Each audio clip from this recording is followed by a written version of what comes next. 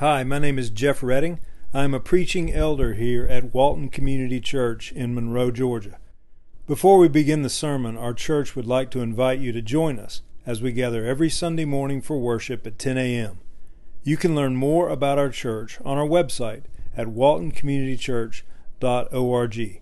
Thanks for listening. Well, good morning, everybody. If you have your Bibles, turn with me to Hebrews chapter 11. Hebrews chapter 11, we're continuing our study of the book of Hebrews. And I know we got some families out. I was hoping we'd have some of the folks that contributed to the pastor appreciation. But just on behalf of the elders, I do want to thank y'all for just the generosity and the kindness shown to your pastors last week for pastor appreciation. It was just the gifts and just the scripture and books and just everything. It was just really, really kind. And we're very grateful for our church family. Just so thankful. All right, Hebrews 11, as a reminder, the author, I keep saying this, but I want us to remember the author to the book of Hebrews is writing to Jewish Christians who were suffering. So we've talked about how Hebrews is really a book about faith in the midst of suffering. And these Jewish Christians were being pressured to go back to the old covenant. And what the writer is saying is you better not do that, because in Jesus Christ, He's the only way that we can have intimate access with God in the new covenant. And I haven't mentioned this in a while, but just remember that the writer has been stressing that Jesus is our great high priest. And His priesthood is according to the order of Melchizedek. And it's a better priesthood than the Old Testament priesthood of Aaron. Because in Jesus' priesthood, we can draw near to God in intimacy and love. And right now, Jesus is in the heavenly holy of holies, interceding on behalf of His people. He's praying for us. So Jesus is our great high priest. And the writer's been telling these Jewish Christians who are suffering, he's saying again, don't go back to the old covenant with the temple and the animal sacrifices and the priesthood and all that. Don't do that, because the animal sacrifices never could take away sin. Those animal sacrifices of the old covenant were pointing forward to their fulfillment in Jesus Christ. Okay, and he's saying so. It's only about trusting in Jesus, faith in Jesus as being our substitute in His substitutionary death. That's the only way that we can be saved, and it's the only way that we can draw near to God. And then in chapter 10, we saw this a number of weeks ago. That's when the writer starts the application. So, like Paul, a lot of times he gives doctrine at the beginning and then application toward the end. And what he's telling us is that we must persevere in our faith. Okay? So he's reminding us that we must walk by faith. And he gives us this hall of faith, this hall of fame of faith, which really isn't a hall of fame. It's examples for us to follow, and we can do this. I've said this too, and I think we got a slide on it about a definition of faith that I've encouraged you to memorize is that faith is internal certainty of unseen realities. Internal certainty of unseen realities. And so the book of Hebrews is teaching us that our faith is not a static thing, that our faith can strengthen and grow, but it can also diminish and get weak. And we need to be people who are fighting for faith. We need to fight so our faith in Christ will strengthen and grow. And this requires deliberate action on our part to grow our faith. Okay? So again, just as a reminder, we've looked at Abel, Enoch, and Noah. We saw that in them, that faith was displayed in worship, intimacy, and obedience. And then the last time I preached, we talked about Abraham. Abraham taught us that faith is heavenly focused action.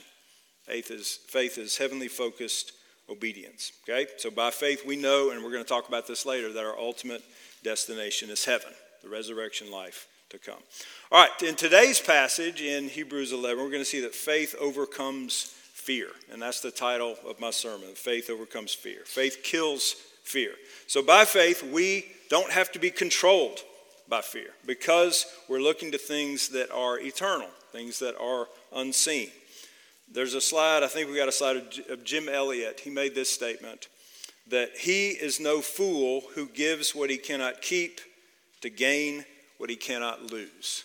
Okay? You could give away, you're not a fool, you give away your life. You give away the things of this world that you can't keep to gain eternal life, to gain heaven, to gain intimacy, eternal bliss and intimacy with the Lord, which you can never lose.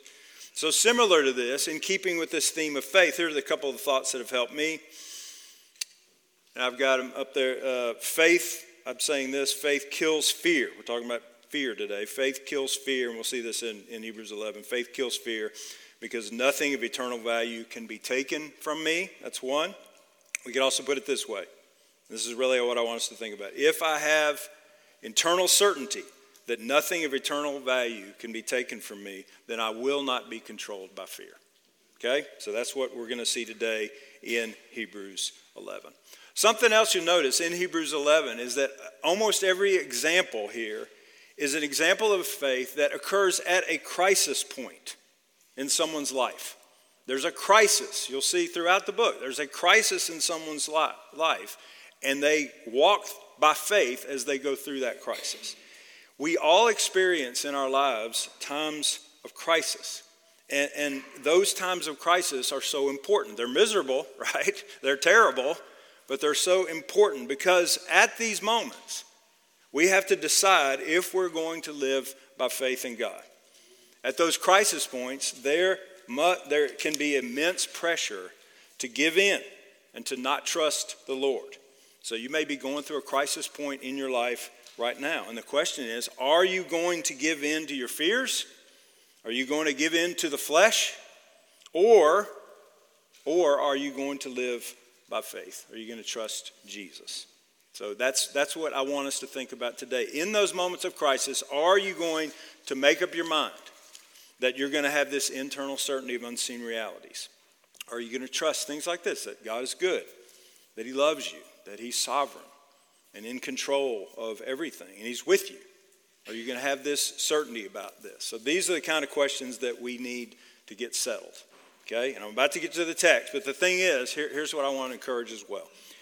We don't want to wait for a crisis point before we get these things settled. We need to strengthen our faith. We need to have this internal certainty of unseen realities before we find ourselves in times of crisis. And that's what Hebrews is teaching us, okay? All right, let's read the passage. We're going to be looking at Hebrews 11, beginning in verse 23, okay? Hebrews 11, beginning in verse 23. I'm going to read through 31, and then we'll walk through the passage verse by verse. So Hebrews 11, beginning in verse 23. By faith, Moses, when he was born, was hidden for 3 months by his parents because they saw that the child was beautiful and they were not afraid of the king's edict. By faith, Moses, when he was grown up, refused to be called the son of Pharaoh's daughter, choosing rather to be mistreated with the people of God than to enjoy the fleeting pleasures of sin.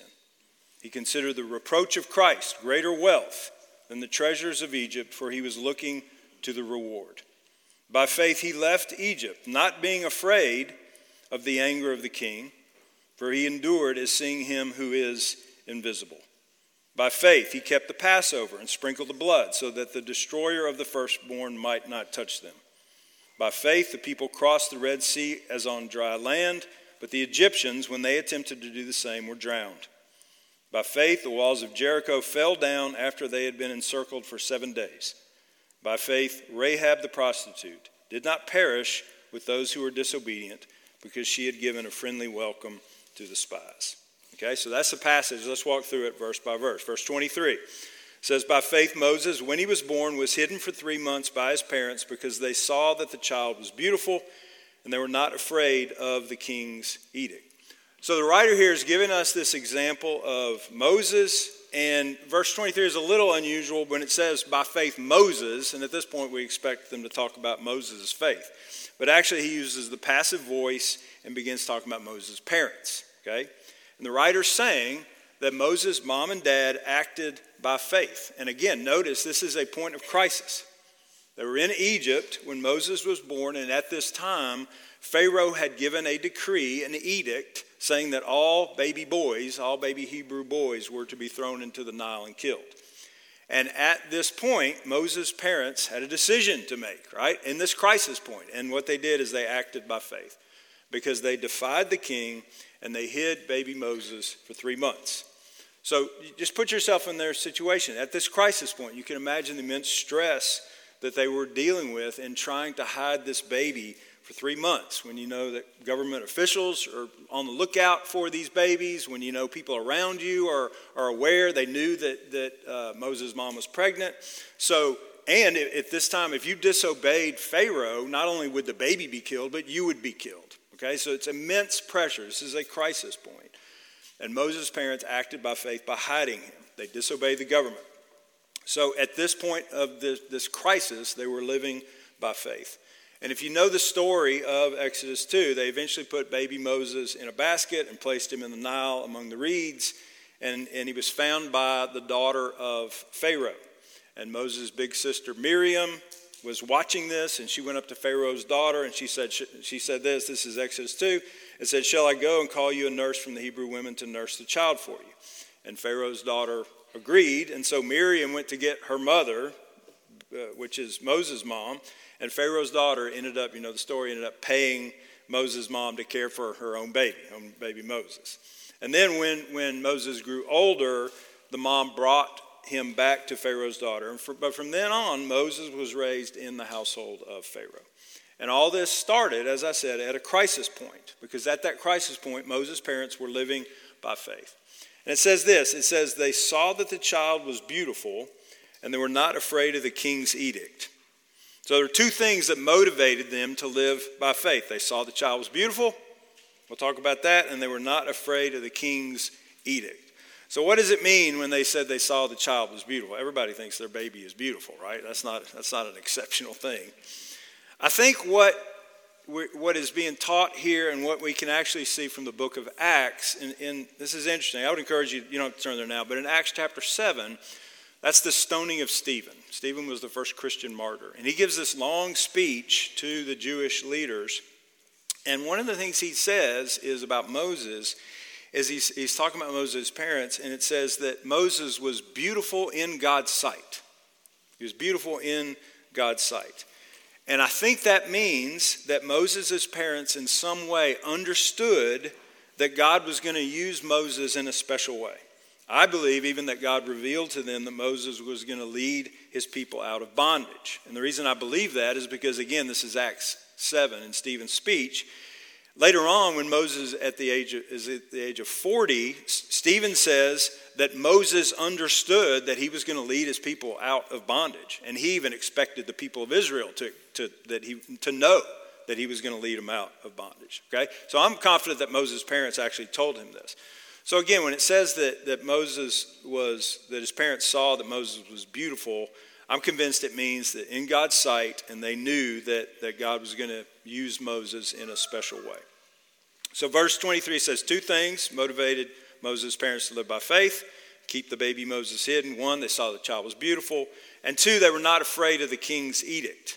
So their faith allowed them to overcome fear. Again, the title of my sermon is Faith Overcomes Fear. So by faith, Moses' parents were not afraid of the king's edict. They weren't afraid of the king's command. So faith kills fear. If you look down at verse 27, we're going to talk more about this in a second. But this is again about fear. Notice the similarities. Look down at verse 27.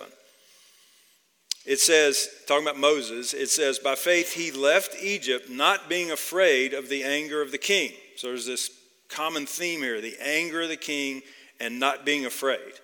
So it's saying that both Moses and his parents, when they were living by faith, they were not afraid of the king. They were not afraid of the anger of the king. And what God is teaching us here in Hebrews is, when you live by faith, you're not going to be controlled by fear.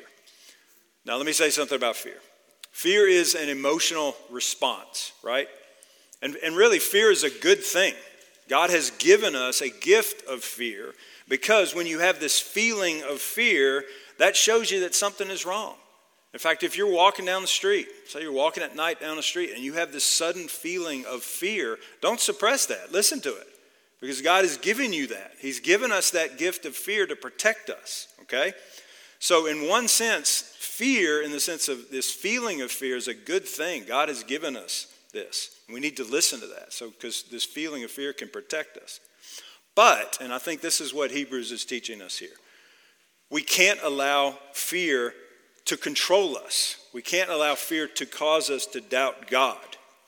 We can't allow fear to lead us into sin.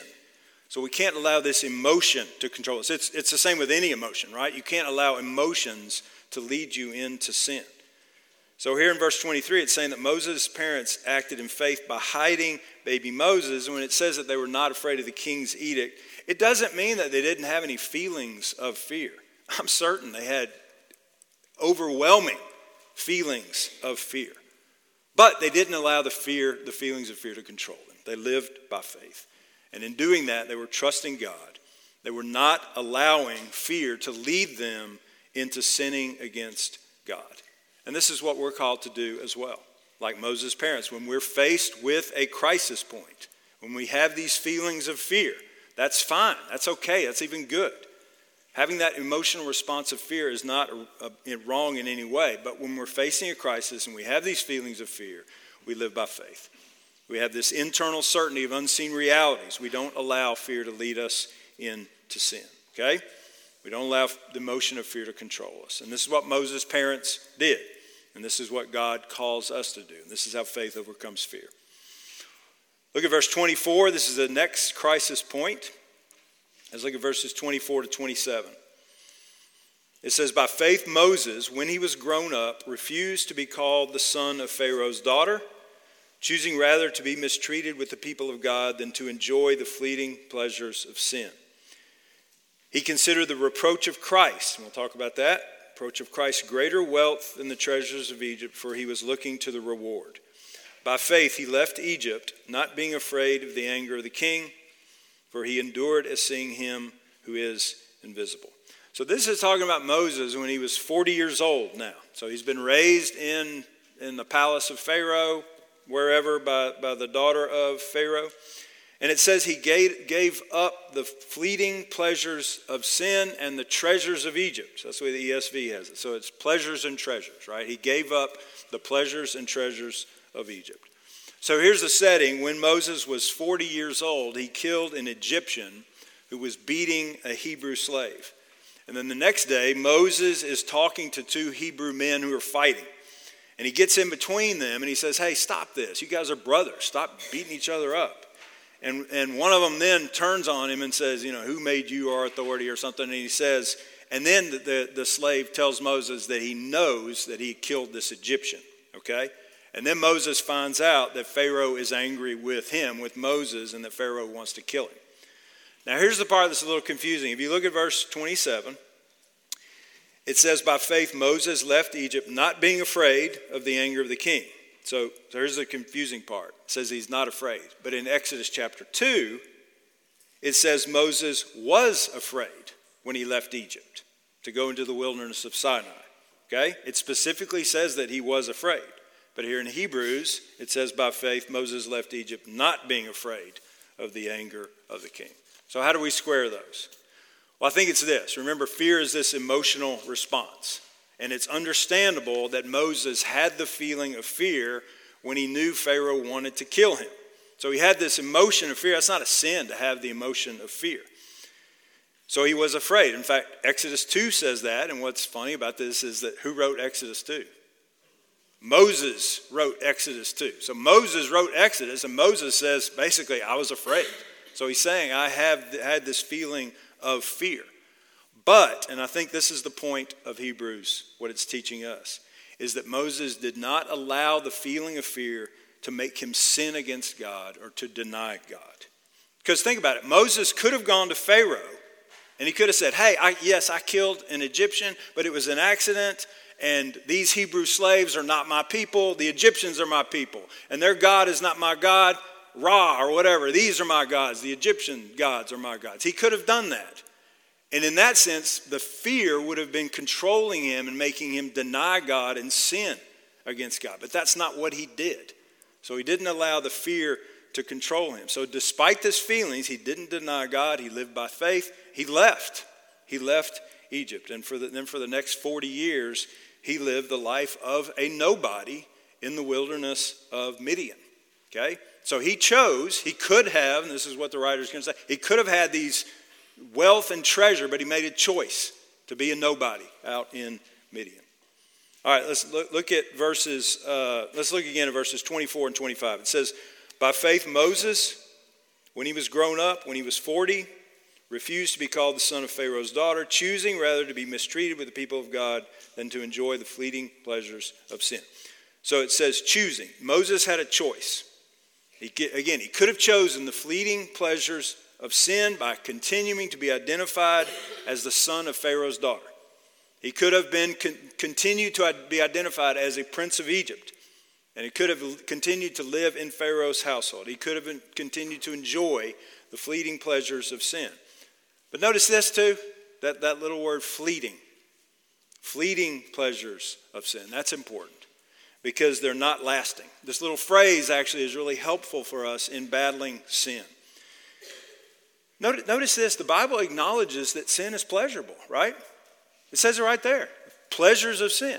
That's what it says. So the Bible is realistic. The Bible specifically says right here that sin is pleasurable. And if sin were not pleasurable, it wouldn't be enticing, would it? There would be no enticement to sin if it wasn't pleasurable. But here's the thing. The pleasure that we get from sin is fleeting. It's momentary. It's temporary.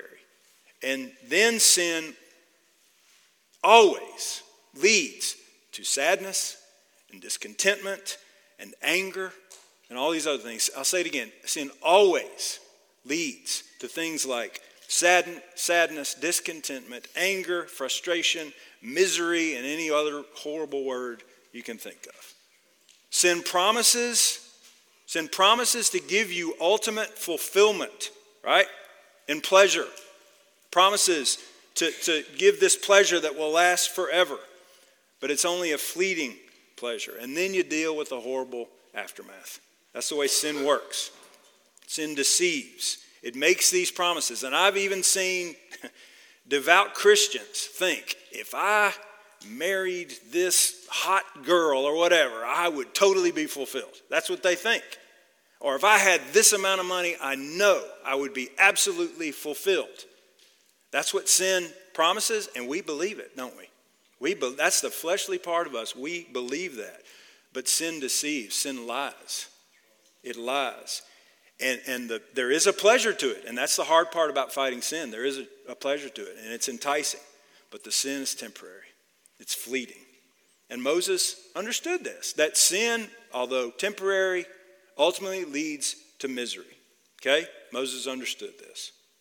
Verse 25 also says that Moses chose to be mistreated with the people of God. So he identified with God's people. Again, this word choosing. Moses had a choice. And by faith, he chose suffering and identification with the people of God rather than the fleeting pleasures of sin. All right, look at verse 26. This is another little confusing phrase, but I hope we can clear it up. It says, Moses considered, this one we're going to look at, Moses considered the reproach of Christ greater wealth than the treasures of Egypt, for he was looking to the reward. Okay? So verse 25 says Moses made a choice, and now verse 26 that says that Moses considered. Okay? These Greek words describe this. They describe someone who's having this internal dialogue. They're giving serious consideration to what they must do. All right? They're making a choice. They're giving this deep thought and weighing a decision about should this have priority or this have priority. So it's deep internal dialogue, thinking about this option versus this option. That's what's happening here. And at this moment of crisis, Moses, at the age of 40, again, he's living as the son of Pharaoh's daughter. At this moment of crisis, what it's saying is that he is thinking deeply about this choice. Would he choose to identify with the people of God and be mistreated with them, or would he remain in Pharaoh's household and enjoy the fleeting pleasures of sin? So this is a moment of crisis, okay? So there are two doors that Moses has considering for his life. And many times we're faced with two options, right? We come to a crisis point in our life, and there are two doors. Which one are we going to walk through? And this is what Moses was faced. He could walk by faith, go through that door, and stay true to God, and be mistreated. He knew what was going to happen. Be mistreated with God's people. That's one door, the door of faith. Or the other door is the flesh, sin. He would continue to identify as a wealthy prince of Egypt in Pharaoh's household.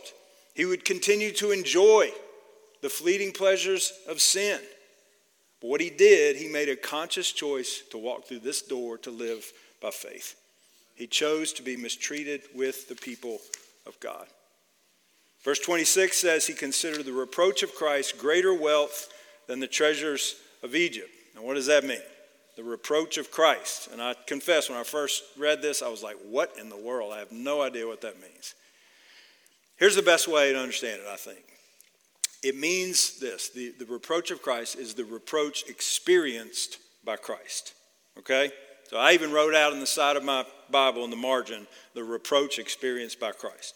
So the reproach, the disgrace that Jesus experienced. Here's what I mean. When Jesus was on earth, when the Messiah was on earth, he associated with the people of God, right? And he suffered with the people of God. Think about it. From all eternity, the Son of God was in the palaces of heaven, right? He was in the palaces of heaven. And yet, as Philippians 2 tells us, the Son of God chose to become human, to live on this earth, to live in the filth and brokenness of this earth, to associate with his people. And he was disgraced. He suffered reproach for that. So I think that's the best way to understand verse 26 is just like the Messiah chose to leave the palaces of heaven to associate and experience the disgrace and the reproach of his people here on earth, in the same way, by faith, Moses chose to leave the palaces of Egypt to associate with God's people. So Moses experienced the same type of reproach, the same type of disgrace, in a way experienced by Christ. So Moses considered the reproach, this reproach that Jesus experienced, to be greater wealth, more valuable than the treasures of Egypt. So Moses experienced the same kind of disgrace that was later experienced by Christ. Because think about it, the type of disgrace that Jesus experienced was the rejection of being a prophet, of standing on the side of God, of proclaiming the word of God against an ungodly culture. That's what Christ did, and it's what Moses did. So Christ experienced disgrace and reproach when he was true to God and associated with the people of God, and Moses experienced this same type of reproach, the same type of disgrace. I think that's what this verse means. All right, so again, Moses had a choice. What is he going to do? And he ultimately chose to walk by faith. He considered the reproach of Christ to be more valuable, to be greater wealth than the treasures of Egypt. Verse 26 also says this, and this is a huge statement. It says Moses was looking to the reward. We've seen this many times in the book of Hebrews. Moses had an eternal perspective. He was looking to the ultimate reward in heaven, the unveiled presence of God. Like Abraham, Moses knew that he was a stranger and an alien on this earth, and that his ultimate reward was in heaven. His ultimate reward was God himself. So by faith, Moses had his eyes continually set on the celestial city where God dwells. This was the reward Moses was looking forward to. Verse 27 says Moses left Egypt by faith because he endured as seeing him who is invisible. This is very similar to the statement in verse 26 where it says he was looking to the reward. You can't see God, right? He's invisible. But Moses lived his life continually seeing the invisible God, and he did this. How do you see the invisible God, right? He did this not with physical eyes, but with eyes of faith. And when it says this, when it says he endured as seeing God who is invisible, I think a better translation is this: he continued to see God who is invisible. So by faith, day after day, Moses continued to see the invisible God, and he did this with eyes of faith. So this is a picture of sustained concentration, concentrated attention. So Moses has this sustained attention about the presence of God, about the reality of the presence of God. Remember, faith is internal certainty of unseen realities. And Moses had this certainty that God was with him, even though God is invisible. Moses was absolutely certain that God loved him and was guiding him, even though Moses could not see God. And that's faith, right? That's faith. So Moses kept God before him continually. This was his fixed habit of spiritually perceiving that God was with him, and he did this by faith. Now, verse 28 says, by faith he kept the Passover and sprinkled the blood so that the destroyer of the firstborn might not touch them. I'm going to touch on this very briefly. This verse is just shorthand for the entire Exodus out of Egypt, where God instructed his people. If you haven't read it, I'd encourage you to read Exodus, where God instructed his people to keep the Passover. So they killed the sacrificial lamb, then they took the blood and they spread it on the doorframe of the house. And then that night, the angel of death, God himself, went through and he looked at all the houses. And think about the language, if the house was covered by the blood of the lamb, the angel of death passed over. Okay? So salvation came to those, and think about the language, think about the picture pointing to Christ. Salvation came to those who were covered by the blood of the lamb. Okay? So all that was pointing forward to Jesus. It's a wonderful story. Again, if you haven't read it, I'd encourage you to read Exodus. All right, verses 29 to 31, the writer gives us examples of people of God living by faith when they left Egypt and when they entered into Jericho and the promised land under the leadership of Joshua. So verse 29 says, by faith the people crossed the Red Sea as on dry land, but the Egyptians, when they attempted to do the same, were drowned. Now when you read, this is talking about the people of God by faith, when you read the book of Exodus and the book of Joshua, you see usually the Jewish people are not really strong in their faith, right? A lot of times they're grumbling and complaining. They're not the greatest people. But in this case, when they crossed the Red Sea, God told them to move, and they did. Okay, they were obeying by faith. They were saved by faith. Verse 30 says, by faith the walls of Jericho fell down after they had been encircled for 7 days. This is from the book of Joshua. This is under the command of Joshua. The people marched around the city of Jericho for 7 days, and then on the final day, they marched around the city of Jericho 7 times. And this is one of those things that seemed like an illogical thing to do. It seemed like a crazy thing to do. But often, we've mentioned this before, that when we're living by faith, God requires us to do things that don't make sense to the world. It seemed illogical for the people just to walk around a city 7 days in a row. But they did it. They did it. They obeyed by faith. And the reward was the fall of Jericho, the stronghold of a city, enemies of God. The city came crashing down, and God's people put this enemy city to the sword. Except for Rahab. That's what we see in verse 31. Rahab is held up as a person of faith. So verse 31 says, by faith Rahab the prostitute did not perish with those who were disobedient, because she had given a friendly welcome to the spies. So Rahab welcomed the Jewish spies. She had heard about Yahweh, and she trusted in him. God did a work in her heart, and she trusted. And what is beautiful about this, and you see this many times in the New Testament, is that Rahab is held up as a woman of faith. And she was a prostitute, right? Yet she was saved by faith. It's a great picture of salvation through faith. And it's a wonderful reminder that no matter who you are, and no matter how terrible your sin has been, no matter how terrible your background is, it's never too late to put your trust in the Lord, no matter what you've done. So don't think it's too late to put your trust in Jesus Christ and receive his love and salvation. It's never too late. So give your life to Christ. He won't turn you away. And you see that with Rahab, and it's beautiful. All right, that's the passage. And as we wrap up, I want to go back to Moses again and think about this idea about faith overcoming fear. Because as God's people, we can't allow the emotion of fear to control us. All right, so I've said that faith kills fear because nothing of eternal value can be taken from me. And I would just ask you to think about this. If you are going through maybe you're going through a crisis point in your life. And I know many of us are at various times going through crisis points. And at these crisis points, that's when we're tempted to allow fear to control us. Maybe you're fearing a job loss, or you've got a difficult boss.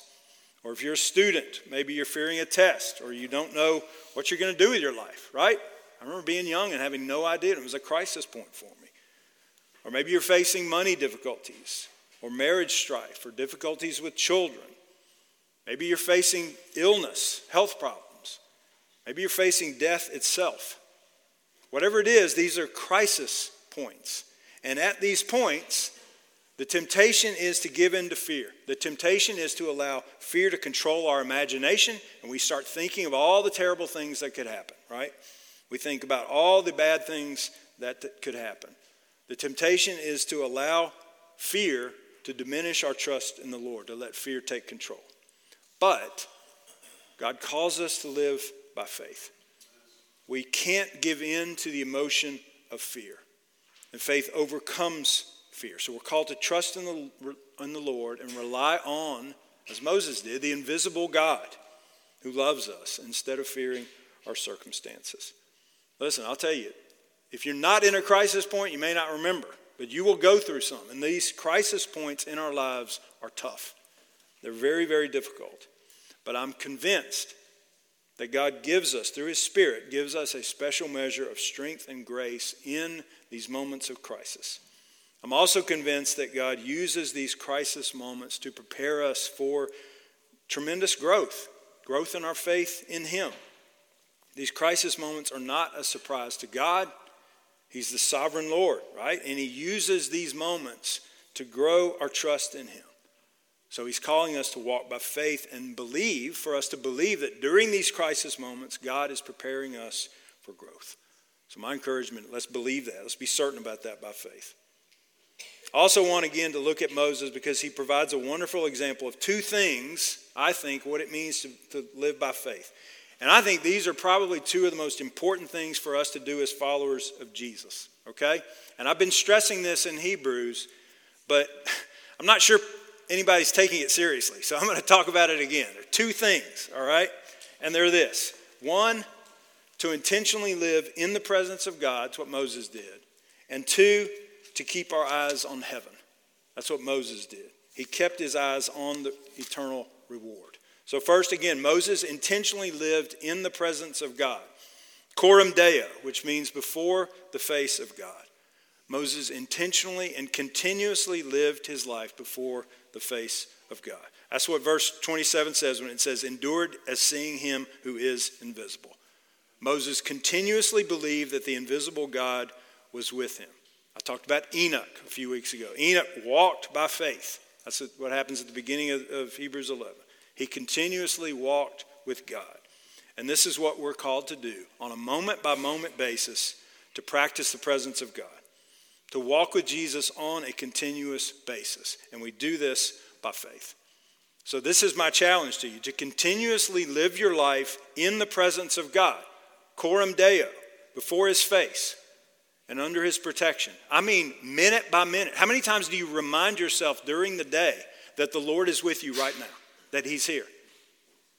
This is what we're called to do, to live in the presence of God. Like Moses, we need to make a decision, a conscious effort, to consciously have eyes of faith to see that the Lord is with us and that the Lord is constantly at work around us. It's difficult to do, but with the help of the Holy Spirit, we can do this. Because if you make it a fixed habit to constantly believe that God is with you, that He sees you, that He cares about you, when that becomes how you live your life in the day-to-day, when that happens, real transformation takes place. Real change happens. Are you going to be engaging in some horrible, sinful thing when you know that God is right there with you? It changes your life. It brings about transformation. And what will happen is when you do this, you'll slowly begin to see that you're becoming the person God wants you to become. When you constantly live coram Deo. Also, when those moments of crisis come, you'll be able to walk by faith and you'll be able to overcome fear. Okay, so that's one. My challenge is to get in the habit of consciously and intentionally living coram Deo, before the face of God, in His presence, under His authority, under His protection and love. My second challenge is this, to constantly look forward to heaven. I've talked about this before, but I want to stress it again. Again, as followers of Jesus, we need to continuously and consciously and intentionally look forward to the celestial city, to Jesus' return, to the new earth and the resurrection life to come.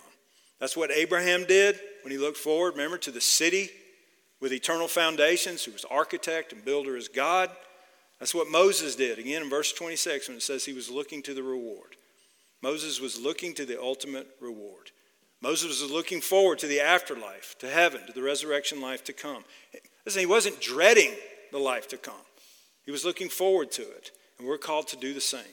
And I would encourage you, don't wait until you get on your deathbed before you start thinking about death. Before you start thinking about Jesus and the life to come.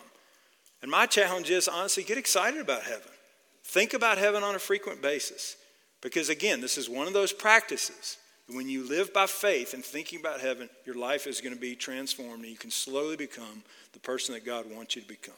Okay? And when we live by this, I'm wrapping up, when we live by this, when we live by faith, when we constantly live in the presence of God, when we intentionally think about heaven on a consistent basis, when that happens, our faith overcomes fear. Even when moments of crisis come, we don't have to be a victim. We don't have to be helpless.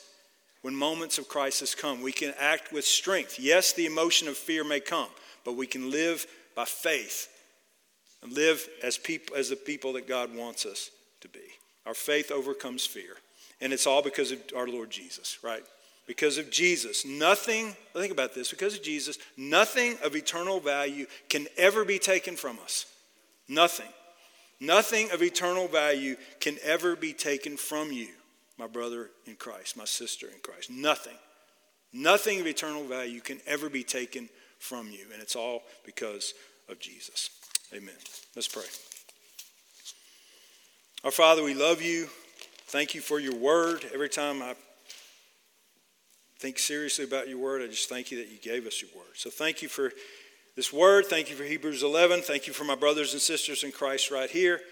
I especially pray for folks who are going through crisis times in their life right now. And I pray they don't even know it, but they're about to go through those. You know they're about to go through them, but they don't. But I pray for them, especially now, those who are in a crisis and those who are about to go through a crisis, especially for those people, that you would draw them near to you, that you would help them. I pray you'd help all of us to walk by faith and continuously think about your presence with us. Help us to get in the habit of doing that, Lord. Sometimes I feel like I'm talking and people just are not listening. So you've got to do the work, Holy Spirit. Please do that. Please help us to consciously live in your presence and to think about heaven. Think about the resurrection life to come, where it's going to be awesome. It's going to be nothing but joy and excitement and blessing and seeing you face to face, Jesus.